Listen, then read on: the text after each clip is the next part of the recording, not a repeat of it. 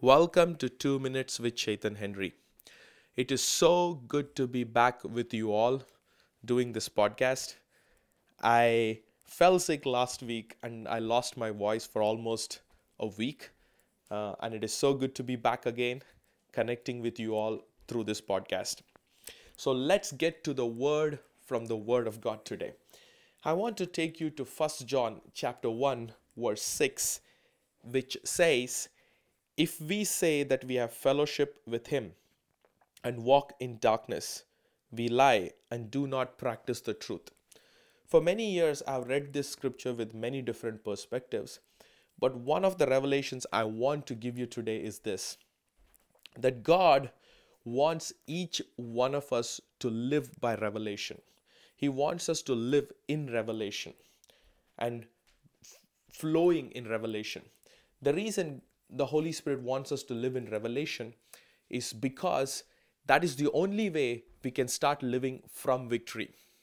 You see, everything that God did for us was through the cross of Jesus Christ and by his sacrifice.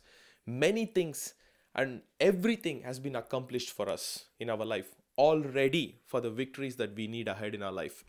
But if we don't live by that revelation, we will start living by ignorance.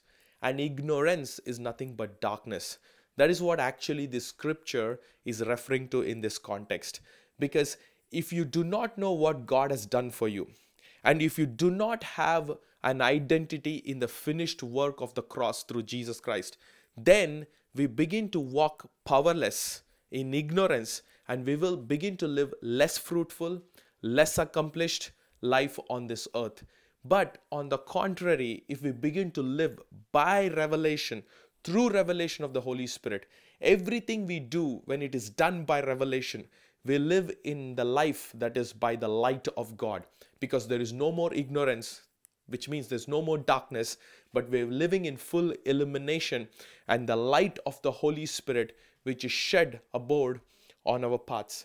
That's also the reason the Bible says the Word of God is a lamp unto our feet, because it is through the Word of God we can live by revelation. So today, I want to encourage you, cast out every ignorance. Identify the areas where it seems as if God is not involved. That's a lie of the enemy. Because there are areas which the enemy can tell you that God is not involved, but it is not true. God wants to be fully involved in all the areas of your life. So get the light in. So, my beloved, this is all I have for today. God bless you.